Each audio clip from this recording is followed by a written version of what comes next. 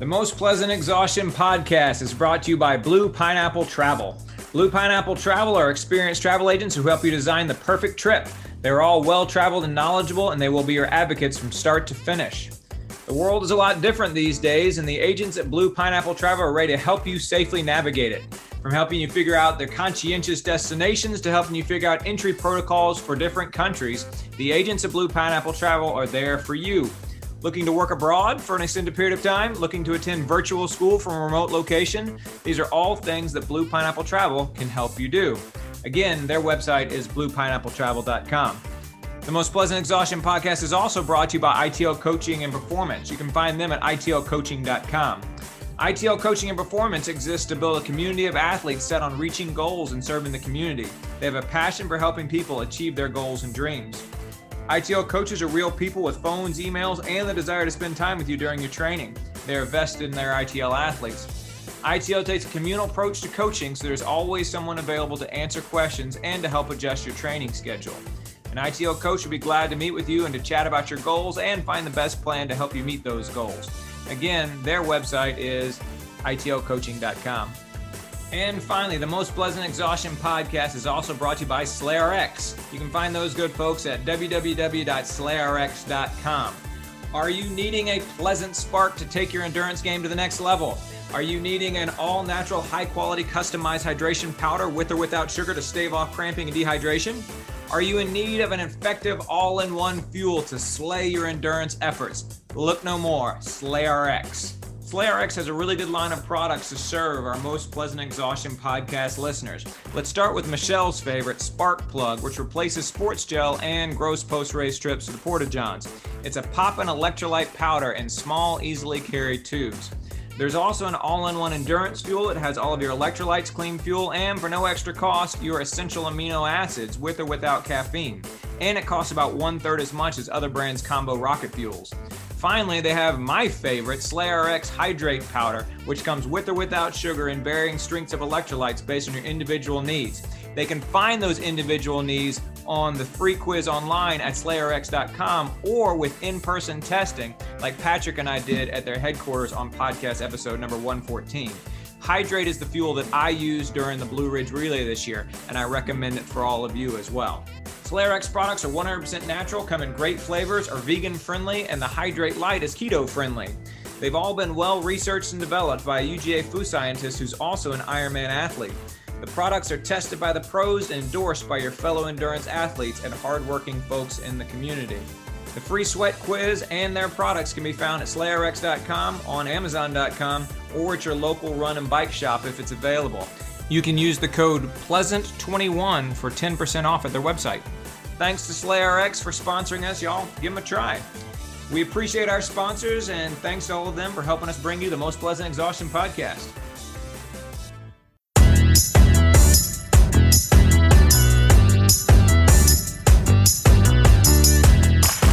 Hello, everybody. Welcome back to the Most Pleasant Exhaustion podcast brought to you by ITL Coaching and Performance, Blue Pineapple Travel, and SlayRx. My name is George Darden. I'm an endurance athlete and coach here in Atlanta, Georgia. I'm a college professor, and I am the father of twin boys. My name is Michelle Frank. I'm also an endurance athlete here in Atlanta, Georgia. I am a CPA, and I am a mom to 3 girls. Derek Hall. I am an endurance athlete and coach in Raleigh, North Carolina. I'm the father to 3 teenagers and the husband to a beautiful wife, Melissa. Fantastic. The crew is together again, and I am excited to talk about tech stuff this week, but we'll get to that in just a minute. Let's go around the horn real quick. Michelle, what's going on? What's new and exciting in your life? So back in December, when we did our holiday gift guide, I spoke about Like the Wind magazine, a British publication, and mentioned that I continually pay X too many pounds for it because I won't just subscribe, and kind of hope somebody would take that as a hint, like a family member of mine, and get me a subscription for the holidays, but nobody did. Any family member in particular you had in mind, Michelle? Well, I really thought my mom would totally, I still can't figure out why she didn't and hasn't, but it's okay because I did it for myself this month. So I got my issue number 27, which is my first technically subscribed to issue. So it only took me 26 issues in a few years. And I'll save a few pounds per issue now. And I'm really excited to just be all in on this publication and support the writers and the artists, and look forward to spending some time on the couch reading it this weekend. So. Excellent. As a new subscriber, did they send you any extra back issues for free? That is such a great question, George. They happened to send me an additional issue number 25, which I believe you wanted the copy of. I was going to say, have you made plans for that extra issue 25 just yet? Yeah, I thought I would probably drop it off at someone's house that lives like a mile from the parking lot at Kennesaw the next time I go run to Kennesaw. Fantastic. So, I am excited. You know what the nice thing about that is, Michelle? What? It's cheaper than donuts? Well, you already have one, and you know he's not going to give it back. So it's much better than the Koros watch that he was showing you just a minute ago. I mean, I could diss on George for that, but I think you also have some of my Like the Wind magazines that you also haven't given back. How you like me now? Right, Eric? Oh, poor Eric. It's a very miscalculated jab. Very miscalculated jab. Michelle 1, Eric and George 0. But George will soon be 1 because he will have issue number 25, which I'm excited about. Thank you for sharing that with me, Michelle. And congrats on your new subscriber status. I appreciate you pulling through for yourself when other people in your family didn't pull through. Eric, what's new and exciting with you, man? Because you said that. Yeah, I know, right? Yeah. Eric, what's new and exciting with you, bud? Yeah, so other than the fact that I'll be going to the post office tomorrow to mail some Like the Wind magazines. back to Atlanta. No,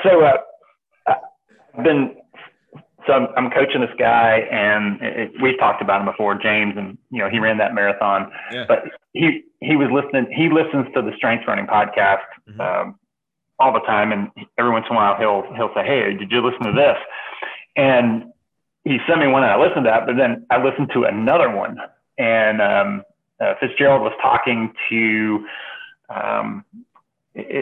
I don't want to get into all the specifics of it. Basically, what it came down to is they were talking about the importance of being very deliberate about your runs. And they were talking about very simple ways to be deliberate about your runs. So if you have a coach, and, when I'm coaching the track team, the very first thing I teach them to ask is, what's the point? Like, what are we doing today? So is this about speed? Is this about lactic acid? Is this about form? Is this about race pace? I want them to ask those questions like, Coach, what is today's workout all about? And he made a point to say, like, in your notes, when you don't have a coach, you should be asking the same question. Because what you might fall into is, well, today is about running 10 miles. Well, no, there should be more to it, right? Yeah, of course it's 10 miles, because 10 miles is on the schedule, and that's when I get to get in. But why am I running those 10 miles? Am I running those 10 miles as a fartlek? Am I running those 10 miles just as base? And then taking it one step further of, is there something else I'm going to try to accomplish? I looked outside and it's pouring. So today's about running 10 miles in the rain and thinking positively about something while I'm out there. So he was basically making the case for make everything purposeful, and to make it purposeful, write it down.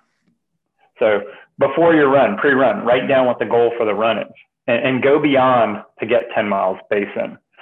And then after the run, go back and say how to go. And he expanded that also to say, record those other things like the weather and, if there was some significant event that happened during it.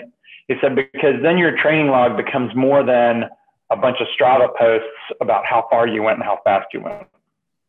Your training log becomes something that you can look back on and say, why was that day so good? What trend am I seeing here that might be beneficial for me to break, or something that's really helping me out? So I thought that was pretty neat. And George, you've seen it because Brett has actually poked fun at me for it. My last few runs and rides on Strava, I've gone ahead and put that in there. I said, here was my goal for the day. And then I did a little pre and post and threw the weather in there and where I was. On one of my rides, I was like, location, attic, because I was on Zwift. But I think that that's something I lost over the years. And so it's something I'm trying to get back. When you have a paper log, it's a whole lot easier. Have a pen in your hand and, But when you're doing it on Strava, it automatically loads it and it's all there. And that's great. And I think it's important and it helps. But I think you need to add a little more to it, make it a little more rich. So that's my new thing right now. And that's what I'm doing. That's what I'm all about.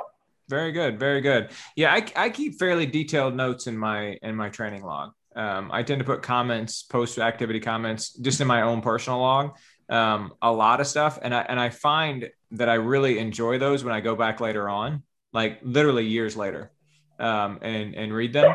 And I don't make a general practice of doing that. I only do it once every now and then, but I also have had the opposite where I've gone back and looked at it and I've found, oh wait, I really wish I would have written more here. I didn't really put anything in this, and I wonder what was going on this day. I would have liked to have had more details.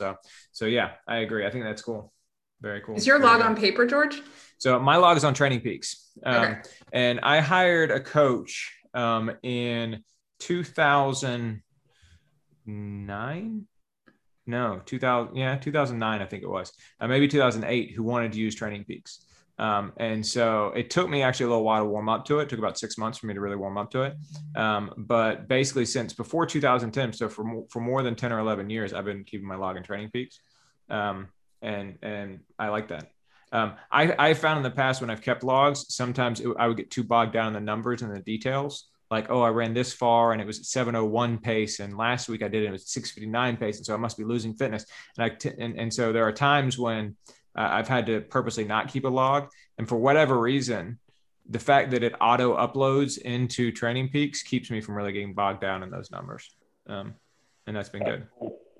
Thinking back to high school and those paper logs. Yeah. Grace was asking questions about it. And I started thinking, we were guessing at how fast we were running. Oh yeah, totally. We were just throwing distances down. Oh yeah, I was running about 7:15. And no idea, but yeah, I kept those logs too. And then I basically quit keeping a log in college because I was getting bogged down on that stuff, and that was taking away a lot of the enjoyment for me. And then didn't keep one until the 2000s. So for about 15 years, I didn't have a log. And I've basically found a way to do it now where I like it and I can look back on it and enjoy it for all those reasons that you just described, but not get so bogged down in the numbers that it actually sucks the enjoyment out of the activity. So very good. I have 7 full years of training in Training Peaks since Alana was born in 2014. But I don't go back much. It's interesting. I go back and just read the comments. So I will. I'll go back and read because after some big races, I write a lot of comments. And so a couple of weeks ago, I went back and read all the stuff I wrote after the 2016 New York City Marathon. And it was essentially like a small race report inside of my training log. Was that like a 2:35 for you? That was a good run for you, wasn't it? It was a 2:36. Yeah. 2:36. It was a 2:36 and it was a year after getting run over by a car. Yeah. And so it was my first kind of coming back, which was important and very emotional. So yeah.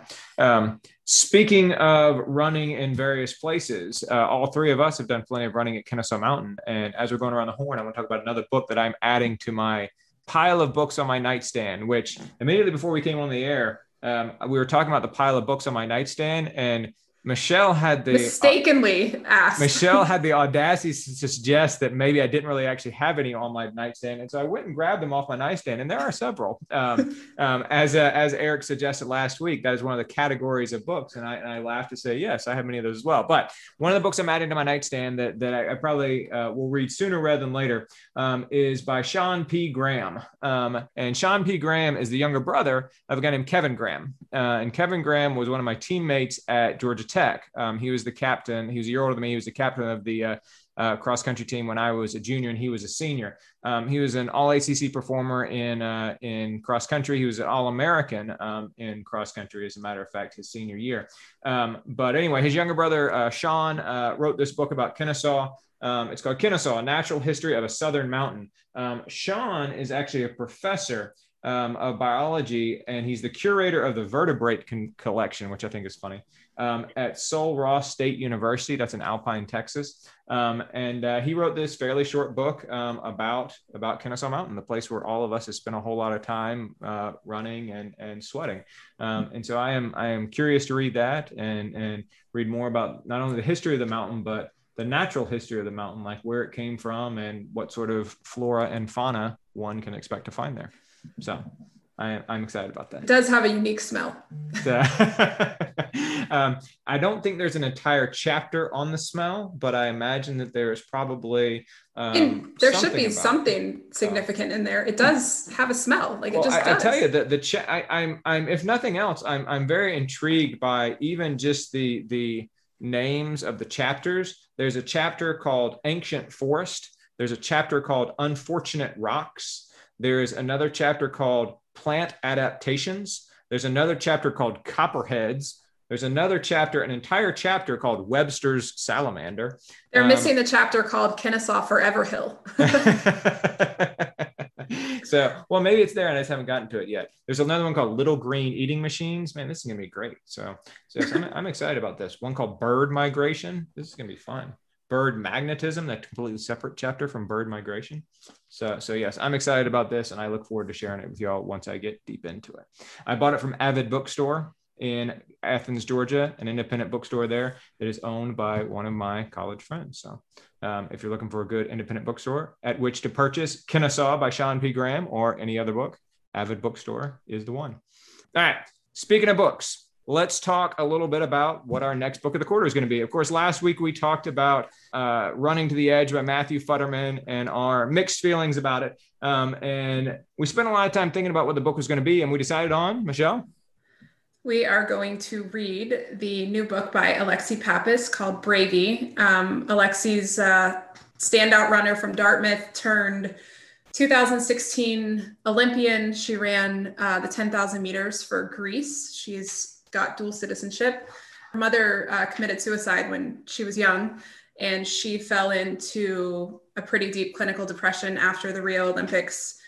And she writes about kind of going into that depressed, dark place and really tapping into, what her mom, the emotional state of her mom must have been like when she took her own life when Alexi was a young child, and her path to healing and recovery. And she found a doctor who, basically explained mental illness to her in the same way that an orthopedic would explain a torn ACL. And, the same way that the bone is broken, her brain is broken, and came up with a path to her for healing. And I think in a time where, a lot of runners are trying to be more forthcoming with mental health awareness and reducing the stigma around talking about it. This book it's different. It's not like a actual chapter book. It's more of a little bit of poetry, a little bit of vignettes. A little bit chaptery, but I think anybody who's listening to this podcast has probably seen it somewhere. It's probably the hottest book out there right now. So we thought we would pivot a little bit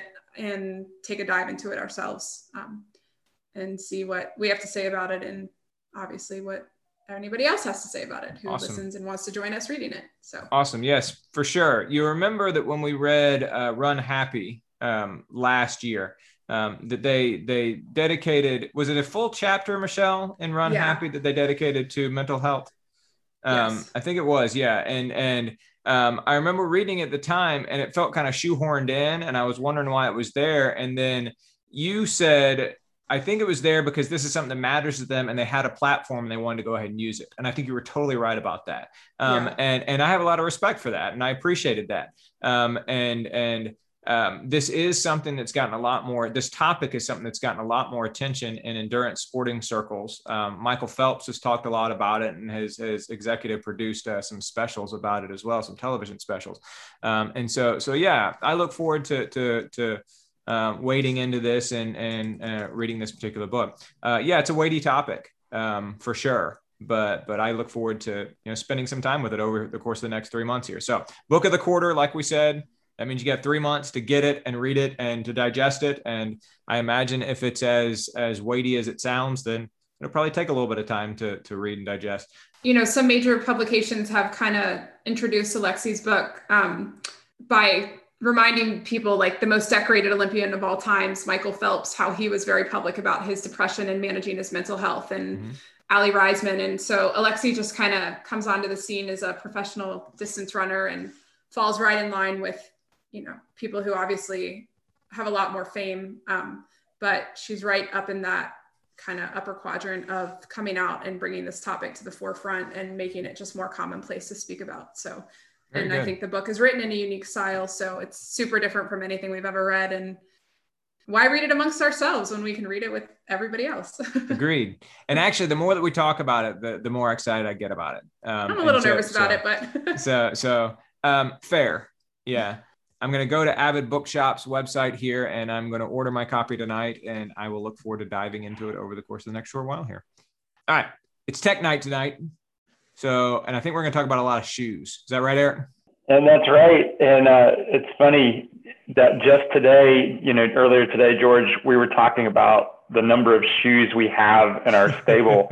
And I actually counted them up, and a lot of this has to do with my wife and daughter working in stores that sell shoes and kind of an addiction, but I have 11 different shoes that I am actually running in from 8 different manufacturers. Right on. That's crazy.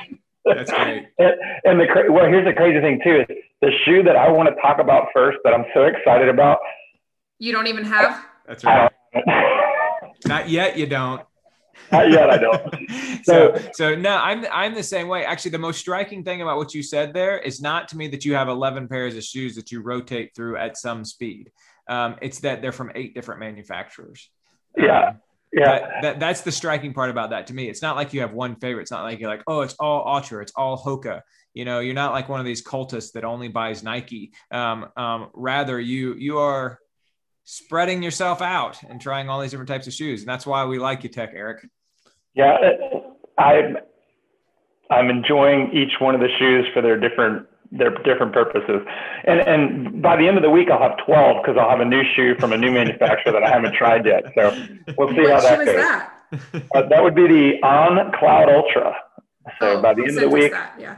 So my friend Marcy, her husband just bought her those and she sent it to me. Looks like a pretty hefty shoe.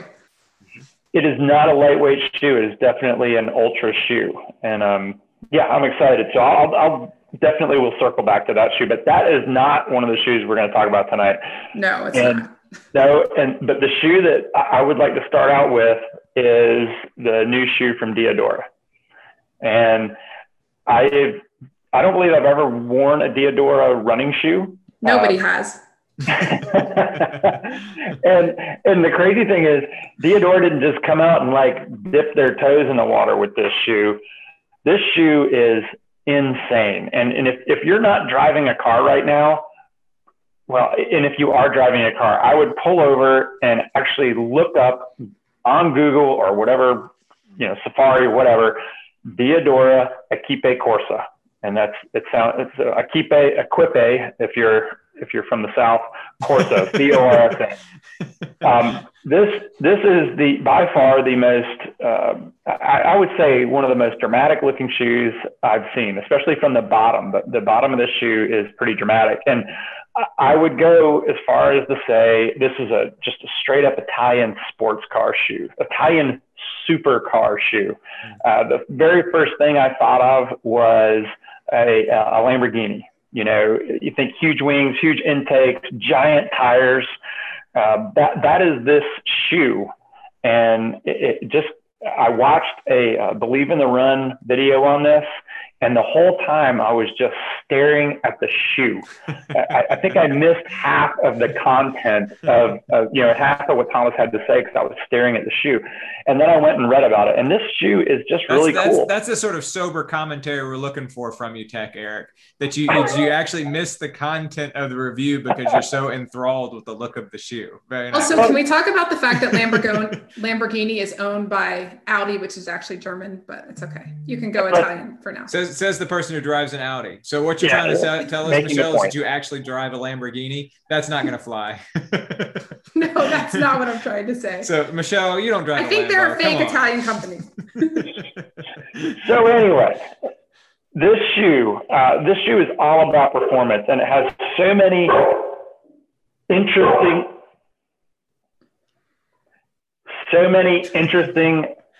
little aspects about it, or big aspects about it, as I'll talk about, that it's just downright cool. So the purpose of the shoe was to build, it's a racing shoe that has as much, in my opinion, as much technology as possible can be crammed into one shoe. And I'll kind of go down through it. You know, it's supposed to be a lightweight shoe. It's supposed to lock your foot in. It's supposed to have a lightweight, breathable upper, which, well, every shoe right now is supposed to have a lightweight, breathable upper because that's what everybody wants. It's supposed to go a lot of miles. You know, they were talking 300 to 400 miles, and it's supposed to give you that quick transfer heel to toe. So that was one thing about this shoe that I thought was pretty interesting. The heel actually is rounded. The heel, if you look at this from the bottom, it kind of looks like one of those super boats where it's got this really narrow, rounded rear, and then it's got a big flared out front. And you look at it and you think, well, that's going to be really, really unstable for a heel striker.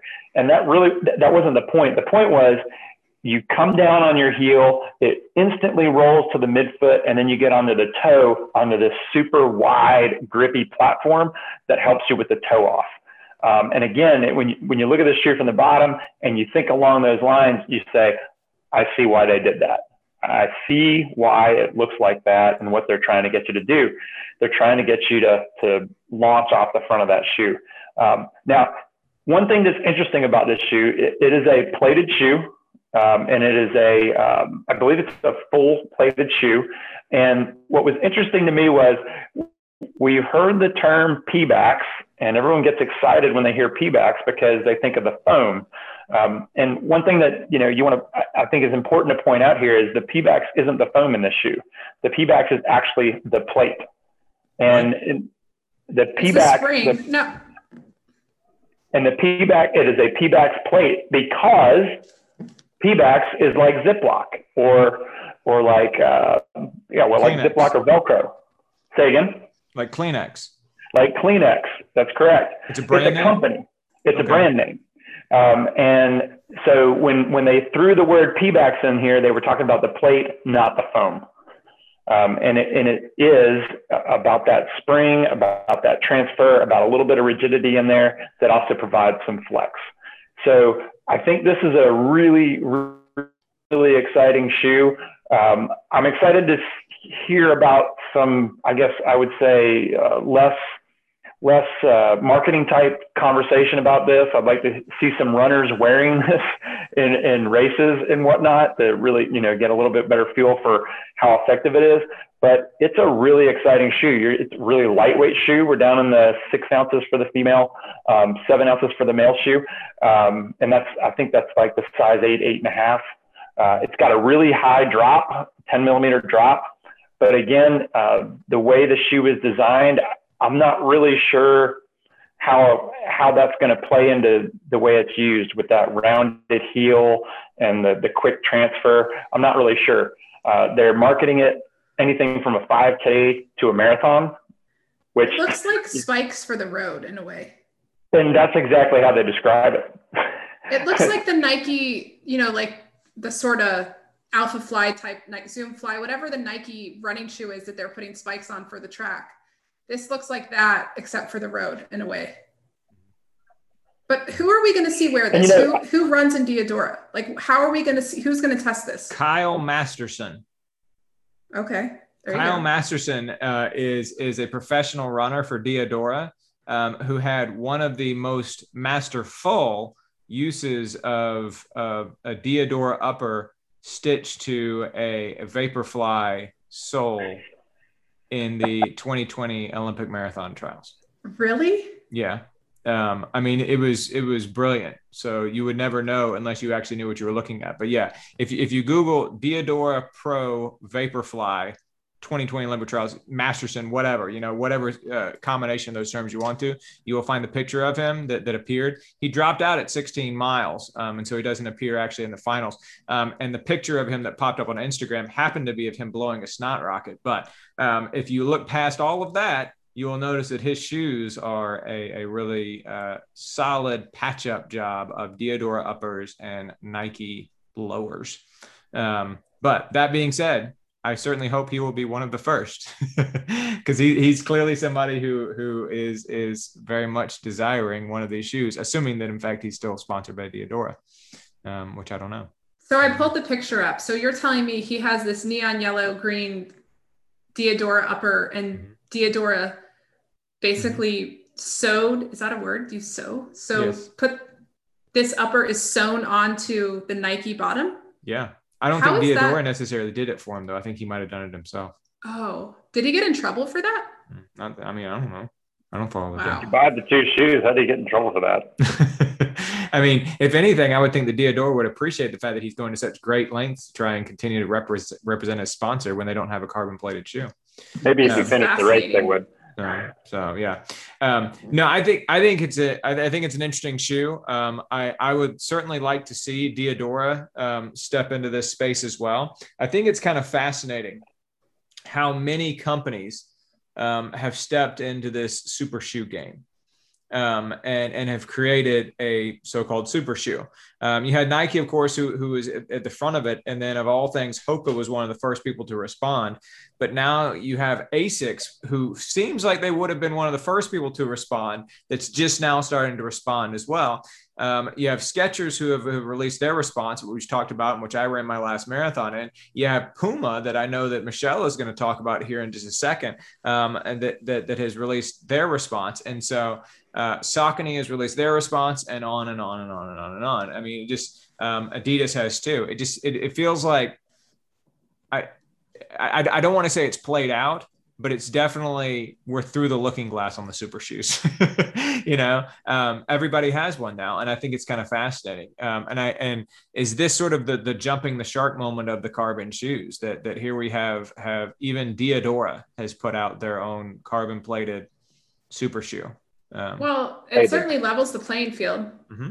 I mean, we can't keep saying that such and such shoes bring such and such advantage when almost every runner who, wears a sponsored shoe or even not has the option for a plated shoe. And it doesn't have to be Nike. There's lots of other good options out there that are comparable. I agree. And I think that's great. And I want to correct you on one thing. And this is where I get my techiness. This is a plated shoe. It is not a carbon plated shoe. It is a Pebax plated shoe. Okay, well, but you said that Pebax is the brand, though. What did they actually make the plate out of? Did they not make the plate out of carbon? Plastic. Okay. Yeah, it says it is a polymer. Lightweight plated racer with DD Anima midsole and Pebax plate. Interesting. So it's like the Endorphin Speed, where it doesn't have a carbon plate like the Endorphin Pro. It has a plate, though. But it's not even carbon infused, this plate. It's just plastic, basically. That's correct. It's plated. So, but the difference here is this shoe has so much more going on.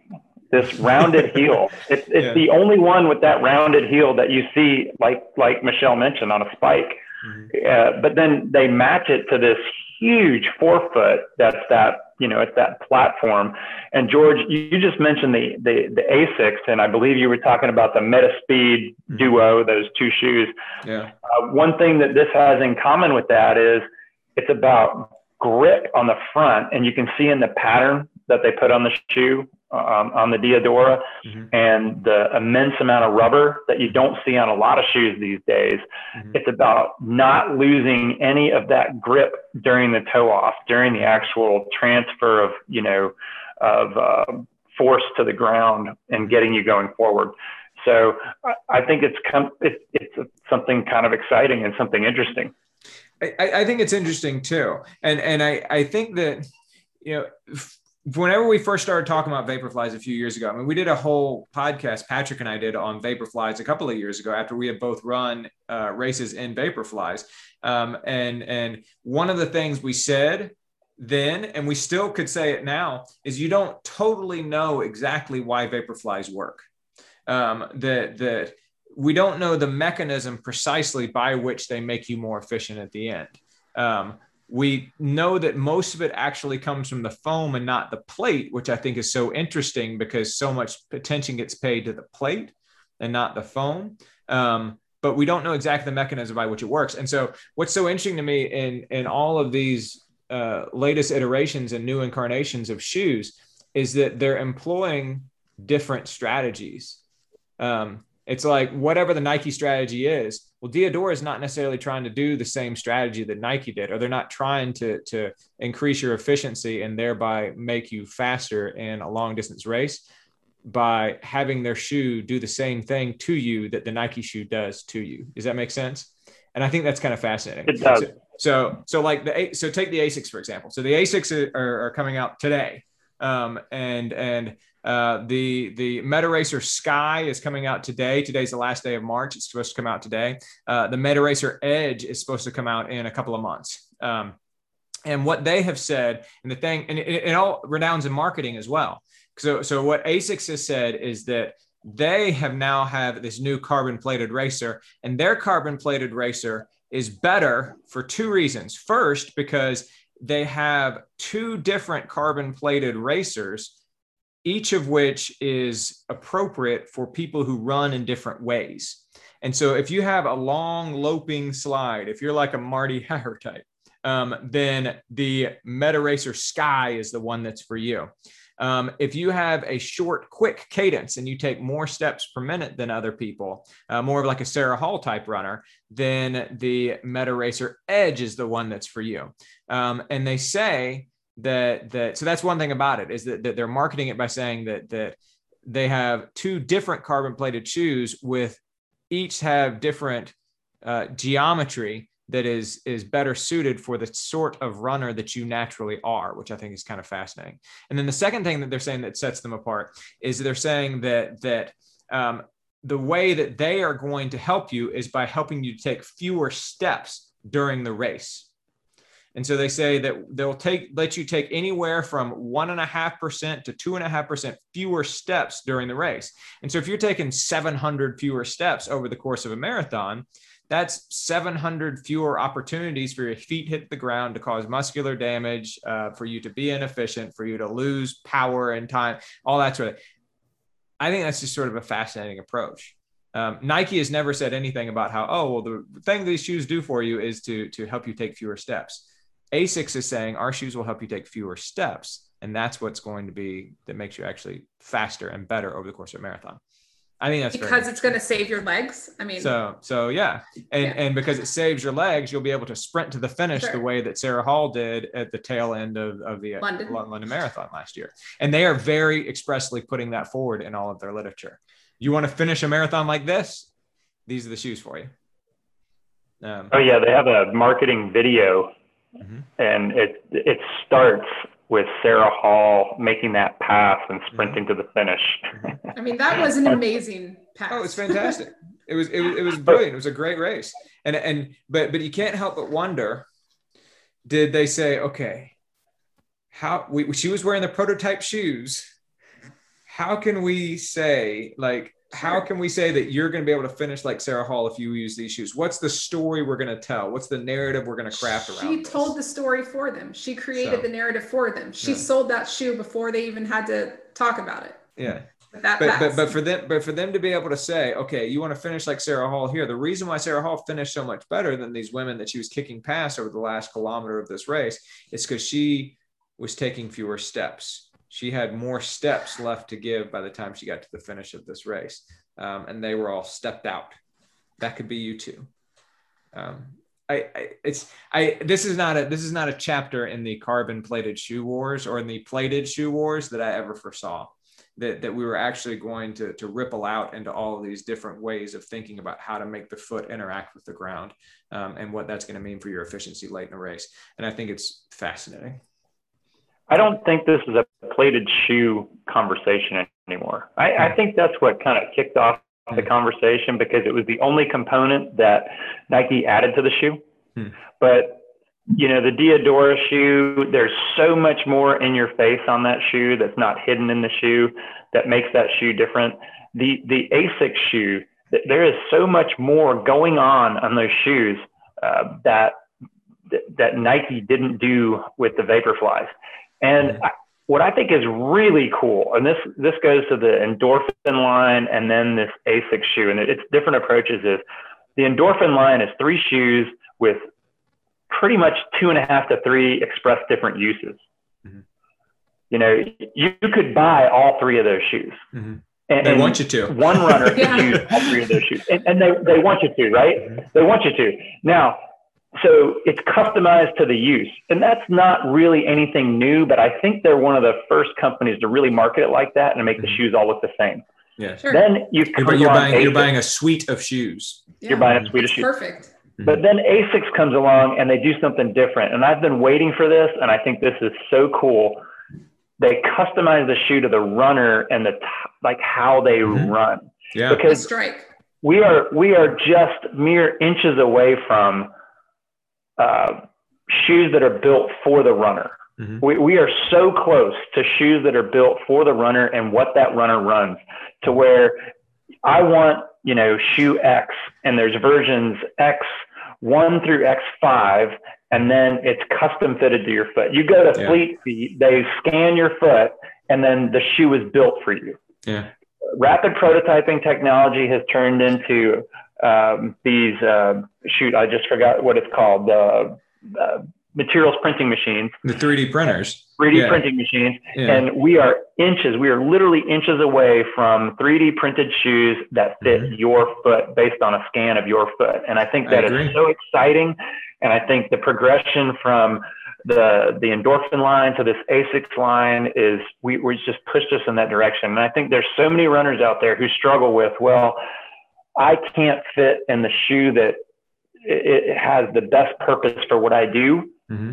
Or there's only one shoe that I can wear, just for comfort reasons. Or I've got a lace shoe is really funny to make them work. Or I like a certain company. I appreciate a certain company and their mission. Mm-hmm. Right. Or I don't like the company that fits me. Yeah. Yeah. No, totally. So I think we are so close to that. And I think that's like the coolest thing. And that was the big thing I got out. I'm not going to detract from the $250 ASICS Metaspeed. It's a crazy looking shoe. I heard some great praise about it. I read some great praise and heard. But I think that the bigger story is what's next. Yeah. ASICS already has a few shoe stores where they can 3D print you shoes. I know, or not ASICS, Adidas. And so I know that it's certainly not commonplace. And I imagine it's probably only in a handful of big cities, and it's certainly in in-person shoe stores, which I think have taken a hit, of course, over the course of the past year, as has all in-person shopping of any sort. But yeah, I agree with you. I think that's fascinating. And so I think that the ASICS taking this to, okay, now we're marketing two different types of carbon plated shoes for two different types of runners. I agree with you that it's a step towards saying plated racing shoes are ultimately going to be something that everybody has. Because we've all heard people say, oh, well, those shoes aren't for me because I'm not fast enough, or those shoes aren't for me because, I wouldn't really get a benefit from them because 3.5 hour marathon or 4 hour marathon or 5 hour marathon, I wouldn't really get anything from them. I think ASICS is starting to plow the road of saying, no, we have a pair of carbon plated racing shoes for you too, that will also make you more efficient and faster, and will get you to the finish line fresher. So you too can sprint like Sarah Hall. I'm going to take one thing you just said there before you. Yeah, please. I do not encourage anybody to go spend $250 on a pair of shoes if you're running 3.5 hour marathons. I don't think it's sort of like if you're driving to work 8 miles every day, you don't need a Maserati or a McLaren or a Lamborghini. Yeah. I think that you tell us, Michelle, you're the one who drives a Lamborghini. You guys. I think there's and I say that because, as a coach, especially high school track and cross country, I see a lot of the kids out there wearing a Vaporfly for running the mile or the 800, and I think that's not the intended purpose for that shoe. Yeah. That and if you're putting big miles on that shoe, you're doing your warm ups, your cool downs, your training, sure, you can go do that, but I really think there's a much more economical, appropriate shoe out there, maybe for that purpose. So I definitely agree with you on that when it comes to like the high school milers and 800-meter runners. I definitely agree that the Vaporfly, for example, or the Alpha Fly is not the shoe that everybody should be running, regardless of the race that they're running. I definitely agree with you on that. I do, though, think that if you're a marathoner and you are stuck right around 4 hours and you are looking to get under 4 hours and you want to buy yourself a faster pair of shoes because you think you're going to do it, and you have that $250 to spend or that $200 to spend it. I don't have a problem with that. I mean, the mental edge alone from knowing that there's this pair of shoes that everybody, says is going to make you faster could bring you under 4 hours, even if technically the shoes don't do anything for you because you're a 4-hour marathoner. So I agree with you. And remember, we had said that the research, the initial research on the Vaporfly 4%, the earliest ones, showed that you actually got more of a benefit the slower that you ran. Right. And so yeah, I do think they're kind of for everybody, but I think that's for folks to decide on their own. Point taken. I get you. If you've got the money to spend and you think it can give you the edge, and even if Michelle said, if you just think it can give you the edge, it's not really doing it. But if the research we want you to spend the money. That is not what Eric is saying. That mental edge thing is a double-edged sword, though, because when I was falling apart in the last 10K of the LA Marathon this time last year, and I was trudging along and I was hurting. I was in a world of hurt, and I was wearing a pair of Vaporflies, and I went past this guy, this spectator. He goes, "Oh man, you got the super shoes on. You don't even have to run." And I was like, "Man, screw you." This guy saw me hurting. And he's like, you don't have to run wearing those shoes. Why are you hurting so bad? Why are you moving so slowly? And to be fair, you underestimated that's definitely a double-edged sword. You also underestimated the hill at mile 4 in that marathon. So I did underestimate the hill at mile 4. That's not the reason why I was falling apart late. The reason why I fall apart late is because I overcooked my training going into that, because I was busy running with Morgan Van Gorder and getting her ready for the Olympic trials. But that's my own fault. But beware of the hill at mile 4 of the LA Marathon. That is legit. But they changed the course now, so I don't know if the course if it's still there. Fair. So yeah. Michelle, though, has been running the Pumas, and lest we talk about all of these carbon plated shoes and all of these companies putting out their shoes without talking about the Deviate Nitro. Is that the one that you had, the Deviate Nitro? Yeah, so Puma released the Deviate Nitro about 2 weeks ago. They're going to come out with the Deviate Elite also, which is what we've seen some of their newly signed distance runners racing in, Molly Seidel to be specific. But the Deviate Nitro, which is the one that's available now, which is the one that I bought, is actually the midsole's made of nitro infused foam, but the very original name. The plate is actually a carbon composite plate. It's not a full carbon plate. The elite version of the shoe is full carbon plate. The shoe I've been running in is about 8 something ounces for kind of the women's prototype size. It's got an 8 millimeter drop. It's really designed and kind of hailed as more of like a max cushion with improved efficiency for long run type shoe. The feel of it, the foam of it is most closely related or feels kind of like the Skechers Hyperburst or like the what? Yeah. Like the what? I'm over here. Who is it that I didn't Puma buy was a pair actually of trying to Skechers, emulate? But I do believe that Puma, it is true that it's most similar to the Skechers Hyperburst or the Brooks DNA Flash. George is very happy. George and Eric love Skechers. Michelle's iffy about Skechers. To be fair, I was given Skechers when I was running for a team in 2013. We got like 6 pair of free Skechers. It was for sure one of their first iterations of, trying to come back to the market, and the shoes really sucked. And I never went back to them, but I see enough really good runners wear them that it was before they really started working with Meb Keflezighi. So that, and I think that's actually fair. I appreciate you saying that. I could give it another go, especially the ones that Eric wears for mileage and the ones George races in. Heck, I could just buy them all. If someone wants to buy them for me, I'll be happy to wear test them. But back to the Pumas. I will say that we're talking to you again, Michelle's mom. You missed your cue in the Christmas story or in the Christmas podcast.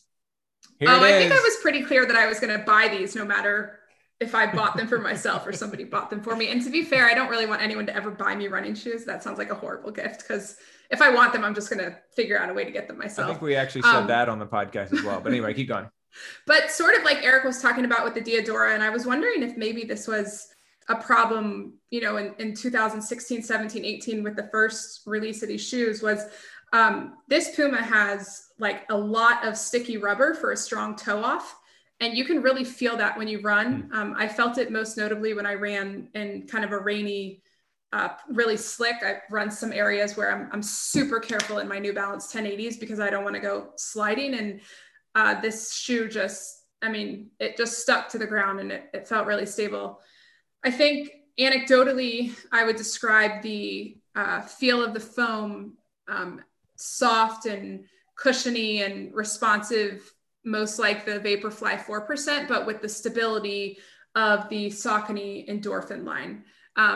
More like the Speed than the Pro, but I definitely think that the shoe is an awesome shoe. I mean, I'm super impressed. I had to play with the lacing a little bit. A lot of the reviews say it has a narrow toe box. I think it is a truly medium shoe, meaning if you have a medium foot that lends wide, I think you're going to have trouble with this shoe. But I don't think my opinion is, even though it's kind of labeled as a narrow toe box, I think it's just more of a true medium. And I've seen some people back this up in the sense that it doesn't at all lean towards wide. And the heel is crazy. It has these heel pads. And I found that I had a little bit of heel slip in the beginning, but with a little bit of research and posting on a Facebook group, I played with the laces the second and third time I ran in them. So I would say I really like the shoe. I think it's a really well-made shoe. I would be excited to try the Deviate Elite for racing when it comes out. And I just think that it will replace a couple of pairs of shoes that were in my lineup, although I've never had 8 or 11 pair of shoes. See, I don't feel like it's going to ultimately replace any shoes in your lineup. I mean, you said that when you first bought them, that you had like 2 or 3 pairs of shoes that were about time to be retired. And so you bought these in order to replace like 2 or 3 pairs of shoes. And that was then therefore going to save you money in the long run. But you literally just gave this shoe a review where you compared it to almost every other shoe on the market. You compared it to Sauconys, you compared it to Skechers, you compared it to Vaporflies. Right, but I'm not going to go out and buy all those. When you started talking about the narrow toe box, I thought you were going to start talking about Hoka's. And so this means that in order to truly get the full experience of the Pumas, you're going to have to branch out and buy all of these additional shoes. George, that's not true. I will say that I'm 2 weeks back on the track and I thought about wearing them, but I grabbed my Reeboks. Mm-hmm. I probably wouldn't take them on a trail. I would stick with the Sense Rides for that. Mm-hmm. I'm pretty much just wearing them for anything that I might have worn the 1080s for. I guess I'm still wearing the Beacon at Orange Theory. Yeah, I don't know if I'm going to go down to one pair of shoes.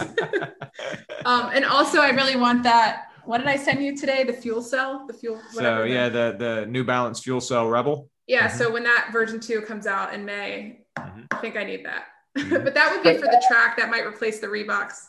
Anyway, I think the Puma is a great shoe. I'm happy to see another brand that's got a strong track and field background.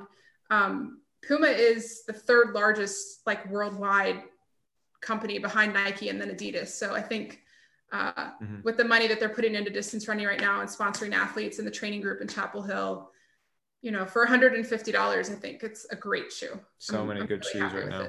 So many good shoes right now. I've got some questions for you, Michelle. Oh gosh. Yeah, no. I'm not an engineer. Not at all. It's not going to require you to be one. This shoe is really cool looking. I'll admit it. Even though I agree with you, Eric, it's cool looking. Michelle said that she bought the ugliest color because she wanted to evaluate it on its merits. And then she sent us a photo of it. And both you and I were like, it's a pretty cool looking shoe. That's a cool shoe. Everybody thinks it's the coolest looking shoe. And I don't get it. I mean, I did not apparently pick a color that was going to be unsatisfactory to the eye. Because they didn't create one, evidently. But anyway, I'm sorry I interrupted you, Eric. What were you saying? No, that's all right. That's all right. So there's a couple things about this. So people hear mesh upper, and I think a lot of us think back to the Ultra and some of those early Skechers, which kind of had like a I would call it like a gooey sock on the top, and your foot slipped around in it. So tell me about the upper on this. What's it like? So I would say the greatest thing about the upper is that the tongue is a gusset. It doesn't, meaning it's all kind of one piece. So I found it helpful. It just feels like a sock almost. And it doesn't move around. Once you get it laced, I found that I kept the laces in the toe box area loose and came all the way up to the highest, I guess, hole, which I would typically go one below on another pair of shoes. But the upper just sort of, it almost just kind of conforms to the foot. It's just great. I don't know. I don't know a good way to explain it. It's not like those early Ultra knits where your foot, even though it feels like a sock, it's like the strength of a sock too. So this is like a nice one piece, lock your foot down, but conform to your foot styles. Yeah, your foot is really, I would say your foot is really locked down in the upper. The only place on the shoe that you might have an issue with feeling locked in is the heel. And that seems unanimous in everything I've read in my experience, but there is, I mean, I found a fix on the second run. I wore them out for 7 miles and I was like, not going to do that again. And I've worn them since for 2 other runs I've worn them for as long as I think 11 miles. So, but it is mesh. It is fitting against the skin, but at the same time, it's one piece. It feels like it also provides stability, even though it's the top of the shoe. Okay.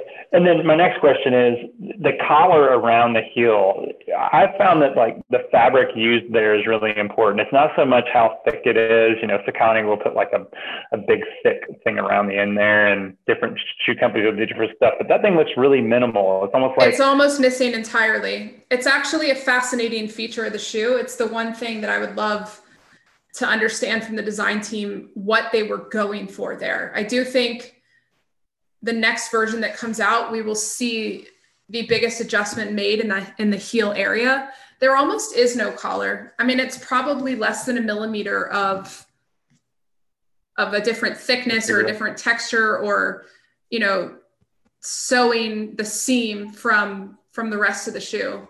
And it's pretty shallow in the heel also, which is, I think, what leads a lot of people to think that they're feeling a heel slip.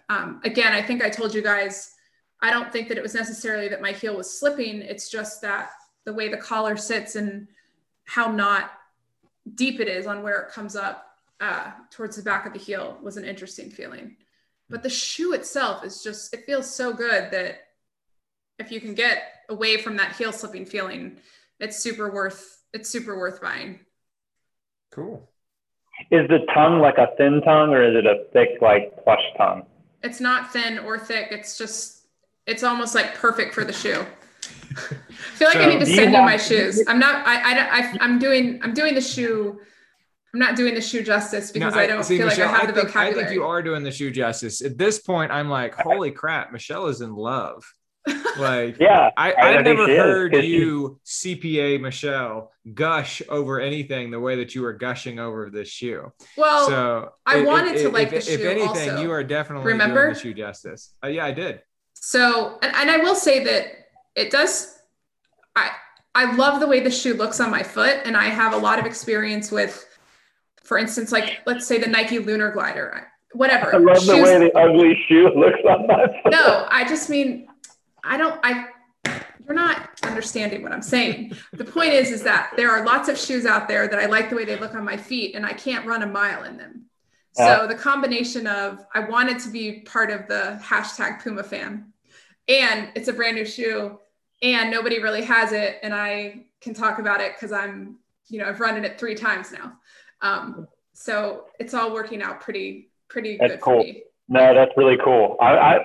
I think George and I were both like very jealous when you showed us the picture of the shoe. And I think at some point I want to see how I can get a hold of a pair of these, if not to keep, just to run in. I've had that experience that you just talked about. I really wanted this pair of New Balance 1080s, and I got them, and I hate them.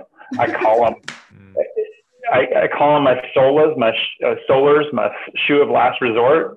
We were just talking about this. Like I leave it at the office for when I forget my shoes. And they're the shoes I wear to run over lunch at the office when I forget my shoes. But I was really excited about them. But they have horrible grip, absolutely horrible grip. You slip and slide all over the place. But the New Balance are treacherous on if it's raining or anything. I mean, I love the 1080 and I love the Beacon, and I know George runs in the Beacon, and there's universal love for a lot of the stuff New Balance is doing. But the way that the Pumas stick to the ground when it's wet, and I'm doing most of my running just, on the sidewalk or main streets early in the morning with cars and puddles, I can run through a puddle and I'm not sliding or anything. So I appreciate that. It's the same thing, I think, we've talked about the Salomon Sensoride and that contra grip. When you feel like your foot is firmly, planted on the ground for that second that you have to strike, like you just have confidence. So I sort of feel that with these shoes also. I do not feel that with the New Balance. I think we got away from that, and we're coming back to that because you're starting to see the Boston has the Continental rubber on it, and the Skechers has the Goodyear rubber on it, and the Puma and the Diadora and the Asics. They're all talking about how grippy that rubber is on the bottom of the shoe now. But they're talking about it in different terms. They're talking about it in terms of it's going to make you a more efficient runner, and thereby it's going to get you better for the toe off. So those sorts of things. Which I guess the question is, do you guys remember when the 4% first came out and everybody was saying you can't run if these runners wear it in a road marathon and it's wet, they're going to slip and slide everywhere. Mm-hmm. Like, I just wonder if the first iteration of all these shoes, if the shoes that we're seeing now, if it is so much stickier and grippier, because for whatever reason, when all the, when Nike originally came out and Hoka and Adidas, like if the bottom it's too slippery, it doesn't have enough grip to the ground. Yeah. No, because I think that this is how technology works. And it's not just shoe technology. I think it's technology generally is that you have one company or one product that goes outside, that breaks the paradigm, that goes outside of where everybody else has been. And it's not flawless, but it's good enough. And it's so far beyond where everything else is that people flock to it anyway. But then as more people flock to it, and then as other companies start to get involved, and as it gets more widely tested and used, those flaws come to the fore. And as you create more and more iterations of the product, you start to address all of those flaws, which only makes the product better. And if you think about the fact that Galen Rupp and the other Nike athletes were essentially wearing the first iteration of these Nike shoes at the 2006 trials. So we're exactly 5 years past that. I mean, is that time frame enough that the shoe companies that had to rally to come up with their own shoe got to correct what Nike missed in the beginning? I mean, is that enough time to? It's not just correct; it's correct and improve. Yeah, I agree. It's correct and improve, and I think that it's and this brings our conversation a little bit full circle.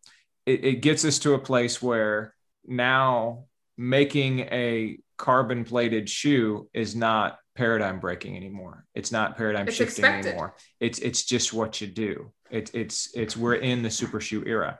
And so whatever the next shoe is, whatever the next paradigm shift is going to have to be something that's outside of this realm. And I don't know who's thinking about what that is, but we'll have to see what it is. Michelle, I for stay one in this realm for a little while. This is complicated. So I think you're right. Michelle, I for one, as somebody who cares a great deal about you and your well-being, I'm happy to see you so deeply in love with a shoe. I don't think I can go fast in the shoe. It's an interesting. I don't. Let's not get bogged down in details. Okay. Eric, final words. Hey, I'm just glad we got to talk about these shoes. It's cool stuff. I think it resonates with a lot of people, and I think it's a cool topic and a good topic to cover with people. And just I enjoyed talking about it. Me too. Michelle, final thoughts? I took an unplanned day off today, and Eric is now showing us his new Ultras, and my new Pumas are so much better looking than that ugly shoe. My final thought is I have kind of a boring run tomorrow, but it's exciting to wake up and know that I get to go run in these Pumas. So I'm pretty excited. Fantastic. It's always good to be looking forward to an early morning run, as I am as well, but I will once again be on the #treadmill. Thanks for joining us, everybody. Eric, thanks for being here. No problem. Enjoyed it. Michelle, always a pleasure. Good night, guys. Thanks, everybody. Thanks again for listening to the Most Pleasant Exhaustion podcast. You can find us on Facebook at facebook.com/pleasantpodcast, on Twitter @pleasantpodcast, or on Instagram, Most Pleasant Exhaustion. We're available on Stitcher, SoundCloud, Apple Podcast, or Spotify, so share us with your friends. Don't forget that we're sponsored by ITL Coaching and Performance, who you can find at itlcoaching.com, on Twitter @ITLCoaching, on Facebook at facebook.com/ITLCoachingPerformance, and on Instagram, ITL Coaching. We're also sponsored by Blue Pineapple Travel, bluepineappletravel.com, facebook.com/bluepineappletravel, and on Instagram, Blue Pineapple Travel. And finally, don't forget we're sponsored by SlayRx. That's slayrx.com, facebook.com/here4SlayRx, that's the number 4, SlayRx, Twitter @officialSlayRx, and Instagram, here4SlayRx, the number 4, SlayRx. Discount code PLEASANT21. On behalf of Michelle Frank, Patrick Ollinger, and Eric Hall, I'm George Darden. Thanks for listening to the Most Pleasant Exhaustion podcast. See you next time.